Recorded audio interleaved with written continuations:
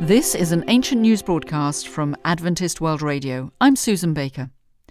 We're digging deeper into the late statesman Daniel's writings that describe a dream he had. It involved 4 beasts that come out of an ocean one by one. The first was a lion, representing Babylon.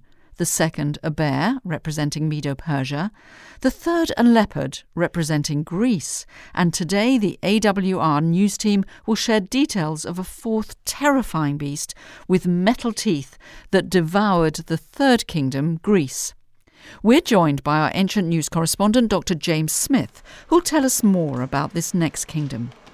Yes, indeed. Thanks, Susan. There are no prizes for guessing which major power took centre stage after Greece. Daniel said this beast was different from all the others and was very strong. Now we know that the Romans were enormously powerful and absolutely crushed many of the cities and people it subdued. This 4th beast also had 10 horns. What's fascinating is that 10 tribal divisions were apparent in the Western Roman Empire by 476 AD. Several of these divisions developed into European nations as the Roman Empire finally fell.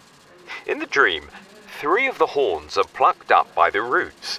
Historically, 3 of the tribal divisions, the Ostrogoths, the Heruli and Vandals, were dismantled over time. Thank you, Dr. Smith. Interesting how the symbolism of the dreams correspond with those then unforeseeable future historical developments.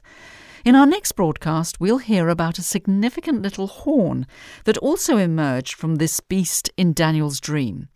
Dr. Smith suggests that this little horn was an absolute game-changer in broader world history. That concludes our Ancient News broadcast from Adventist World Radio.